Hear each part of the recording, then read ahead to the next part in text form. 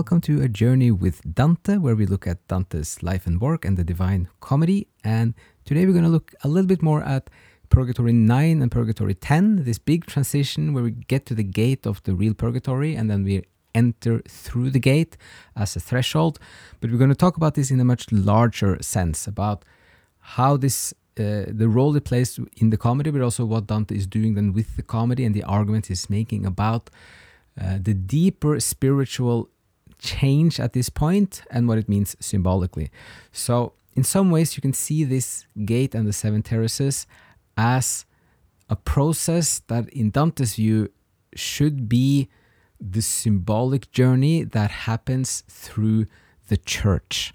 So he's setting the guardian angel in his robes of ashes, meaning that this guardian symbolizes the ideal priesthood.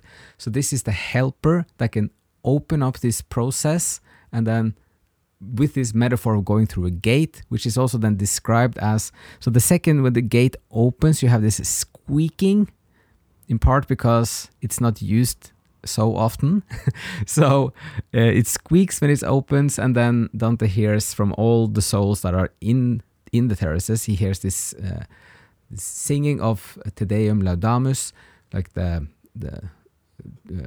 worship of the divine, but then and also like the thanks, the gratitude to the divine.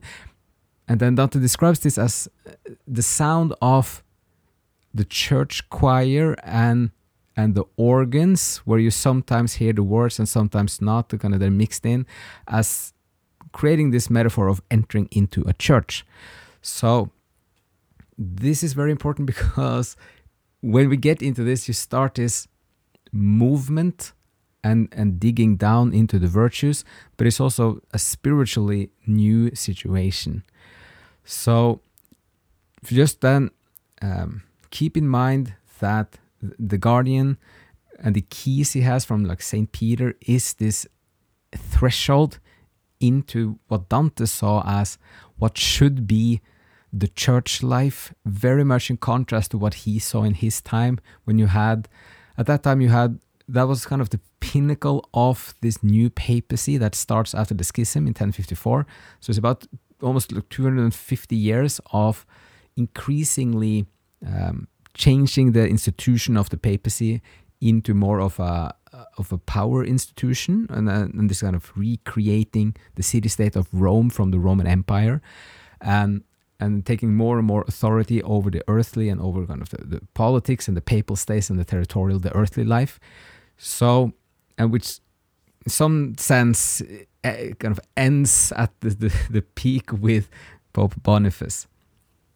So what Dante is doing, he's laying out a suggestion of what the church life should be about with entering into this process of purgation. But Dante is also doing a huge difference from how purgatory was described and portrayed in the medieval theology, usually as a part like of the underworld and full of pain and in a sense almost like the Inferno itself.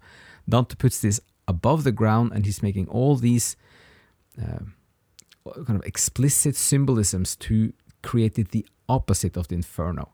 It's on the other side. It's a mountain towards the heavens instead of this kind of shaft down deeper into the ground, into the earth. And it's also full of beauty and vitality and kind of green, organic nature, life, and the sunrise and all the flowers and the scents in the Valley of the Princes. So this is how this process should be, combined with the understanding through Cato that it's also you have hard work in the beginning, but the mountain is really it's steep and hard at first, and it gets easier and easier once you get used to this whole process in itself.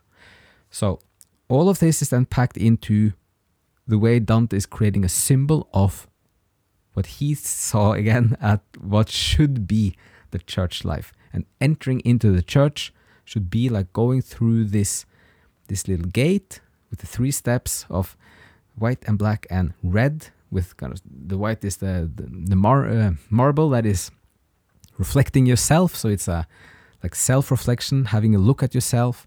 And then the black is kind of the sorrow of your own mistakes, instead of using the word sin, but like the mistakes of the things you have to fix and adjust. And then the red is, in a sense, the sacrifice, or just the work that has to be done to fulfill this process of improvement. And then you have the two keys with kind of this priesthood helping you, and you get into it, and then you're welcomed also into the community and the fellowship of all these souls singing who are also on their own journey. And that's a very different way of looking at the role of the church.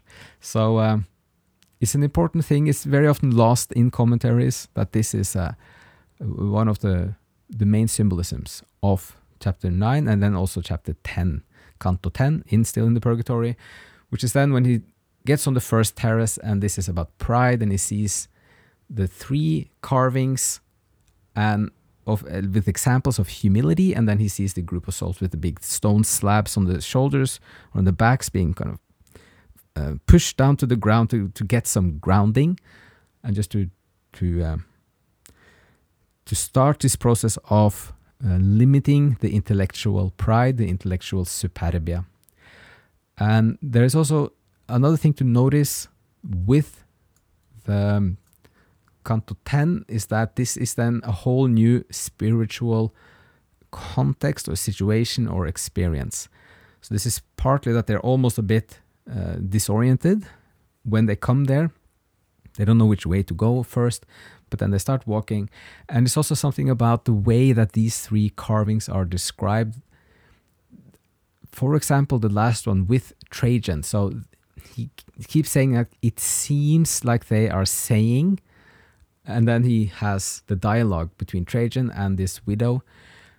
And he describes it like then that he can't really tell if the artwork is talking or not, because these artworks are then made by the divine, so they are beyond kind of human art and crafts, which is a way of saying that this is a spiritual realm. This is kind of a perfection and a beauty that is way beyond the earthly and what we, like as humans, can make through our artworks. But at the same time, it's also like this is the spiritual. There are connotations here with, again, the Exodus story, and then what Moses is receiving of knowledge on his spiritual climb on the Mount Sinai, with then eventually getting the pattern of the tabernacle, that you get the spiritual truth, which is beyond the earthly. And then these artworks are in some sense alluding to the same concept, that suddenly you get the insights that are of a different nature, in a different realm, and they are divine beyond the human capabilities.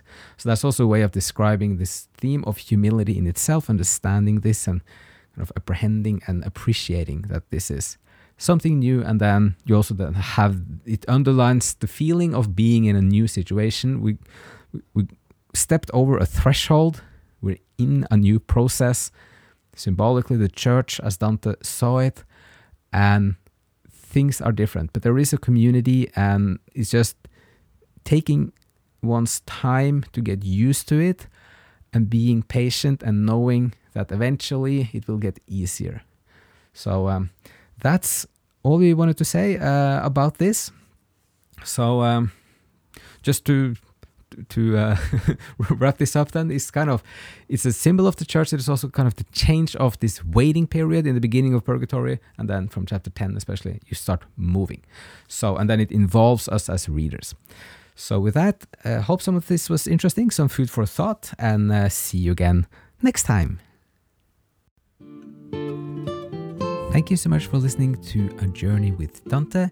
If you enjoyed some of this, you can listen to the other episodes, or also go to our YouTube channel, which is called A Journey with Dante. And you can also support us and get extra materials at patreon.com/ancientworld.